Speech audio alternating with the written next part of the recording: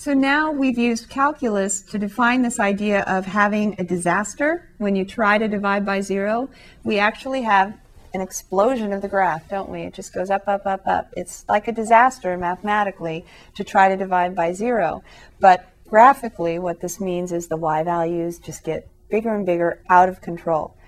Now, I also mentioned something about the vertical asymptote and the graph on the other side.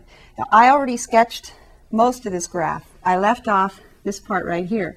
There's actually calculus involved in describing that part of the graph as well, this fact that it levels off. And you've also seen this in section 1.7 with horizontal asymptotes. And we're actually going to tie together the concept of a horizontal asymptote with the concept of a limit today. But before we talk about the horizontal asymptotes, I want to talk about the vertical asymptote still on the other side of the graph. So what happens if your x values are negative?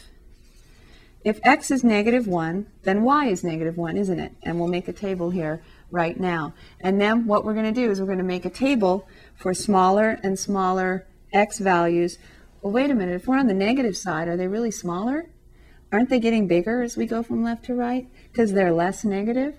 So that's why you'll sometimes hear smaller in absolute value, but that gets very confusing. So let's say instead, as x approaches 0 from the left.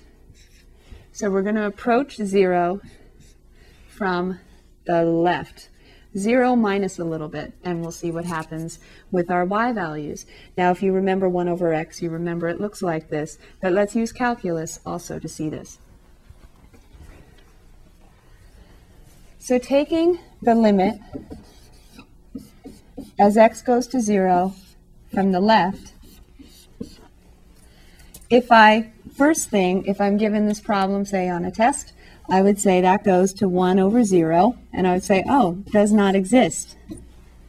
But then I would notice this is a one-sided limit, so they're going to want me to be more specific than just does not exist. Even though it's true it doesn't exist, I might be able to be more specific than that.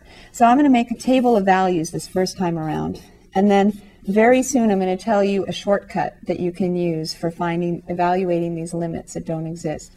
So x goes to 0 from the left. So if x is -1, y is 1 over x is also -1. Then approaching 0 from the left, then maybe the next reasonable one would be -1/2. And 1 over -1/2 is -2. -1/3. 1 over -1/3 is -3. Dot, dot, dot, -1,000th. 1 over -1,000th is -1,000. So the smaller and smaller number you divide by, the reciprocal of that is a bigger and bigger number. So it looks like, where is this going? If we kept going, down is right? Down to -infinity. -infinity is a concept. It's our way of saying just keep going lower and lower and lower on your y values. Get more and more negative on your y values. And so I can be more specific about the limit as x goes to 0 from the left of 1 over x, and I can say that limit does not exist, and more specifically, where should I put this? This limit equals -infinity. We're going to do some more examples from the very beginning for some functions so you can see the steps that you would use. You don't have to make a table every time. You don't have to know what the graph looks like. In fact, we're going to use these limits to help us draw the graph when it's not a graph that we already know. Over here, y equals 1 over x, you've probably seen quite a bit already, and you probably have seen it also in section 1.7. Looks like this. Again, we'll talk about the horizontal asymptotes. But we can see as x approaches 0 from the left, if you're on this path of this function, as the closer you get to this wall, this vertical asymptote that you don't want to reach because then you have a disaster, right? You'd be dividing by 0. So you avoid the wall. On this side, you're avoiding the wall by going down to negative infinity.